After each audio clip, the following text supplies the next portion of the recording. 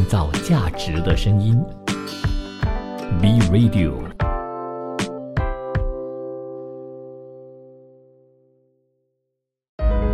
聆听世界的声音，观察全球的变化。世界72小时。首先来关注马来西亚的消息。惠誉评级在最新的分析报告当中认为，马来西亚新上台的团结政府预料会回避不受欢迎的增加收入方式，使得财务整顿举步维艰。该机构预料未来3年内政府的赤字呢只会降低到平均 4.5% 的水平，不过一切有待本月24号重新提成预算案之后才会更加的清晰。惠誉评级也再次强调，马来西亚依然债台高筑，虽然经济增长强劲，但是缓慢的财务整顿将会导致今年的债务水平停留在国内生产总值的 73% 高位。这些负债包括了一马发展公司等关联公司的政府担保债务。2021年这类的债务已经占据 GDP 的 14.2%， 而一马发展公司今年3月份到期的30亿美元，相当于 GDP 0.7% 的债券，也预料将会透过政府债券来偿还。无论如何，惠誉评级还是看好马来西亚拥有强劲的经济增长前景，并且相信具有韧性的国内需求、受控的通胀以及旅游业复苏都成为了大马今年增长的动力。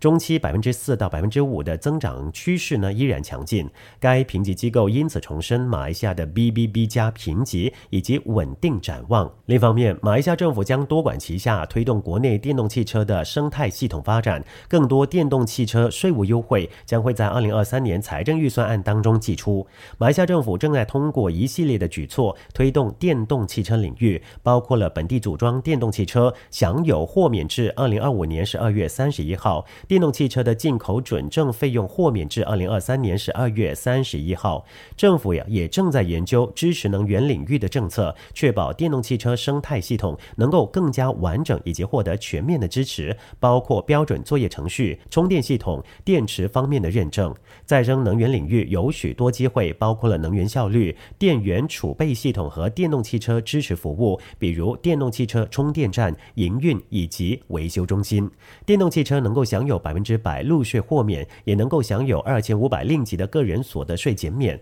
更多税务优惠呢将会在预算案当中揭晓。在2018年至2022年9月期间，马来西亚投资发展局已经批准26项总值147亿令吉的电动汽车相关项目，包括了组装、零件制造以及充电设备与零件。马来西亚政府致力于推动电动汽车的投资，放眼2030年之前，电动汽车销量将会占汽车总销量 TIV 的 15%。 截至2022年，一共有超过15000辆电动汽车在国内路上行驶。透过带来更多投资，促进电动汽车生态系统，将可以产生高价值的就业机会。当更多电动汽车业者进入市场，价格也会逐步的下滑，不再局限于富裕消费者。而目前市面上的电动汽车是以豪华汽车为主。马来西亚政府宣布，将在2025年之前在全国安装高达1万个公共车用充电桩，目前已经安装900个，希望在今年安装3000到4000个。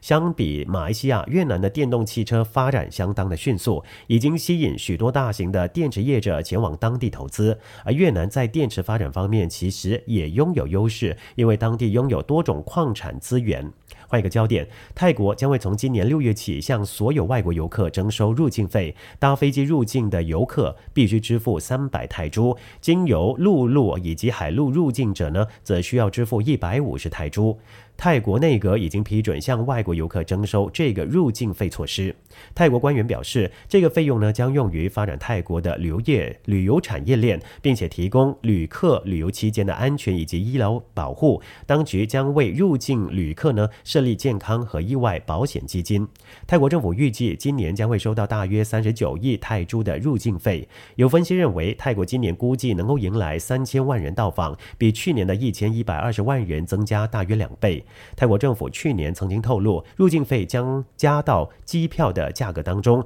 陆路和海路的征收方式则有待定。曼谷邮报报道，持有外交护照或是工作证的外国旅客、2岁以下的儿童以及转机不过夜的旅客则免付这个入境费。人口老龄化这个问题正在考验各国政府。泰国财长阿空在谈到国家储蓄基金改革时重申，政府呢将国家储蓄基金缴纳比例提高到每年1800铢，就是借此来鼓励他们的国民养成从小储蓄的习惯。因为缺乏养老储蓄意识，使得大部分年满60岁以上的老人面临生活品质下降的风险。以年仅15岁的青少年为例子，持续缴纳国家储蓄基金，等到年满60岁退休的时候，每个月呢至少可以领到不低于1.2万铢的养老金，这比之前呢每个月5300铢整整就增加了1倍。这对国家养老储蓄来说将是有益的一个补充。为了方便缴纳国家储蓄基金，并且吸引更多的青少年加入，财政部呢还与银行合作推出电子钱包申请缴费小程序。针对医美服务行业快速发展的需要，财政部长阿空呢就认为，保险公司应该推出医学美容配套的保险产品，满足不同消费群体的需求。尤其是泰国老龄化加速演化的当下，人们对延缓衰老以及美容的诉求也不断的增加。通过开发新美容产品保险产品呢，能够提高医美安全的同时，还能够避免欺诈。至于新加坡方面，为了协助民众累积更多的退休储蓄，新加坡政府将会从今年9月1号起，逐年调高公积金每个月薪金顶线至2026年的8000元。目前公积金每个月薪金顶线呢是6000元。公积金每个月薪金顶线呢，上一次调整是在2016年。公积金会员的每月薪金顶线将在今年9月调高300元至6300元，明年1月呢再调整至6800元，并在2025年以及2026年分别再增加600元，最终就会达到8000元。目前年龄55岁以下的雇员和雇主公积金的缴交率呢，分别是20%以及17%。公积金每个月薪金顶线调高，意味着雇员和雇主每个月呢所要缴付的数额更高，公积金会员的退休存款呢也会增加，这将惠及月入介于6000元到8000元的中高收入者。我之前也刚听到一个朋友说，因为他的亲戚呢都在新加坡定居下来，也是新加坡的永久居民，他们就发现到他们的政府呢是一直在规划人民的生活，就是说他们已经有一套方案，只要人民呢跟着政府的这个步伐，就不用担心退休之后没有钱用。创造价值的声音 B Radio。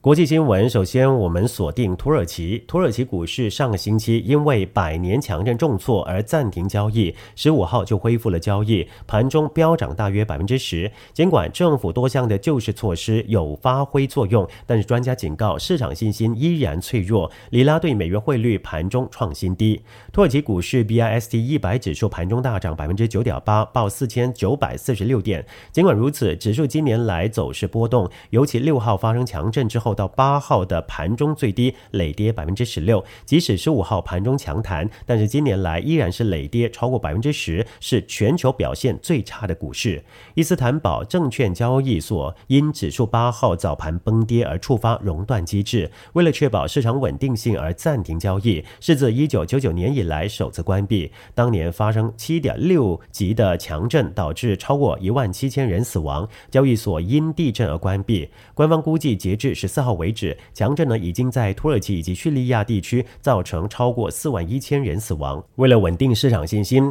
土耳其政府在恢复股市交易之前一天就宣布了多项措施来支撑股市，包括让政府退休基金的资产组合里头股票所占的比率呢从 10% 调高到 30%， 估计大约80亿里拉到90亿里拉资金能够投入股市。另外，针对企业买回自家股票而应该缴纳的预扣税率从15%降至0%，鼓励企业买回股票来稳定公司市值，包括土耳其航空、土耳其实业银行以及土耳其人民银行等等上市公司宣布买回行动，合计大约是160亿里拉。分析师科尔就认为，土耳其的股市能够受惠政府的救市措施，而这些手段的目的是防止股市崩盘。尽管15号开盘之后表现看似成功救市，但他就强调外界不晓得市场信心有多强，如果没有这些措施投资人会如何反应就成了一个问题。而且土耳其财政脆弱，大家也怀疑政府的救市行动能够坚持多久。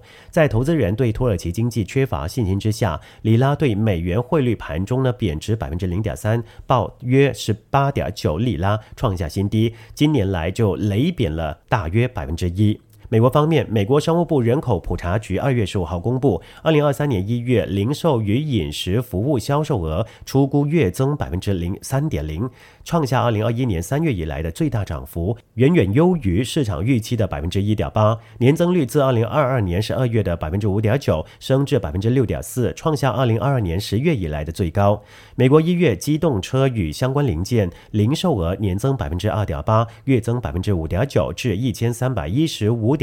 亿美元，创下2021年3月以来最大月增。美国劳工部劳工统计局公布1月二手汽车与卡车指数年增率降至负 11.6%， 创下2009年3月以来的最低。2023年1月排除机动车与相关零件的零售额月增 2.3%， 远远优于市场预期的 0.8%， 12月月增率自负 1.1% 上修到负 0.9%。2023年1月用来计算美国 GDP 消费支出项目的核心零售，也就排除饮食服务、汽车经销商、加油站、建材店家，就月增 1.7%， 远远优于市场预期的 0.3%。美国1月份餐厅与酒吧零售额年增 25.2%， 月增 7.2% 至 954.53亿美元，年增率创下2022年2月以来新高，月增率则创下2021年3月以来的最高。至于美国失业率连续第3个月下滑，1月份的失业率报 3.4%， 创下1969年5月以来的最低。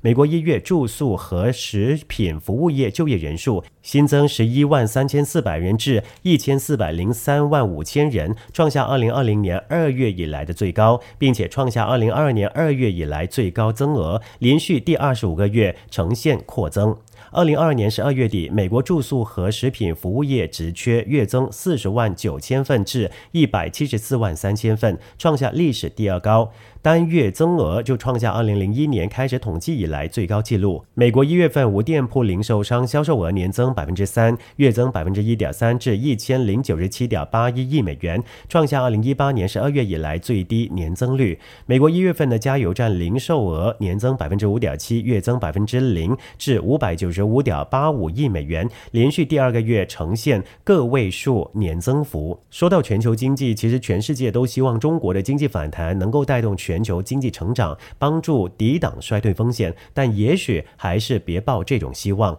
华尔街报道说，经历了几年的冠病疫情防控之后，中国经济的复苏看起来可能与以往大不相同。经济学家警告，对于全球许多地方的政府和企业来说，这种复苏可能没有他们所期望的那么强劲有力。以往中国依赖政府的刺激措施和大量投资来拉动经济摆脱低迷。2008年金融危机以后，这种组合拳曾经带动了全球经济走出低谷，但是这一次中国的债务水准已经很高，房地产市场陷入困境，并且国家需要的基础设施有很大一部分已经完成，因此消费将会成为中国这一次复苏的主力。中国取消新冠动态清零政策之后，消费者正在摆脱近3年来公共卫生限制和旅行禁令的束缚。数据显示，人们再次走出家门到大城市购物。与此同时，有迹象表明，中国疫情最糟糕的时期可能已经过去。与美国消费者一样，疫情封控期间，中国消费者积蓄了大量的现金。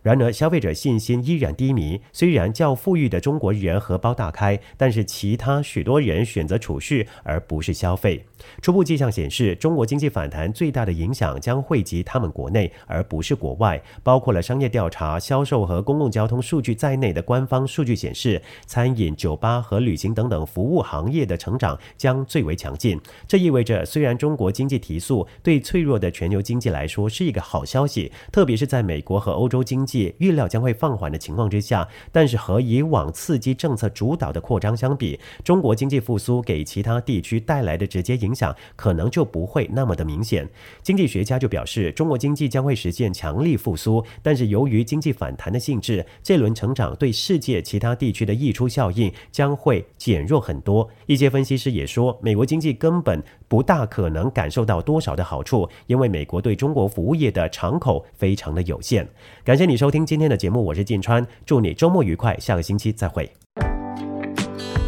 创造价值的声音 ，B Radio。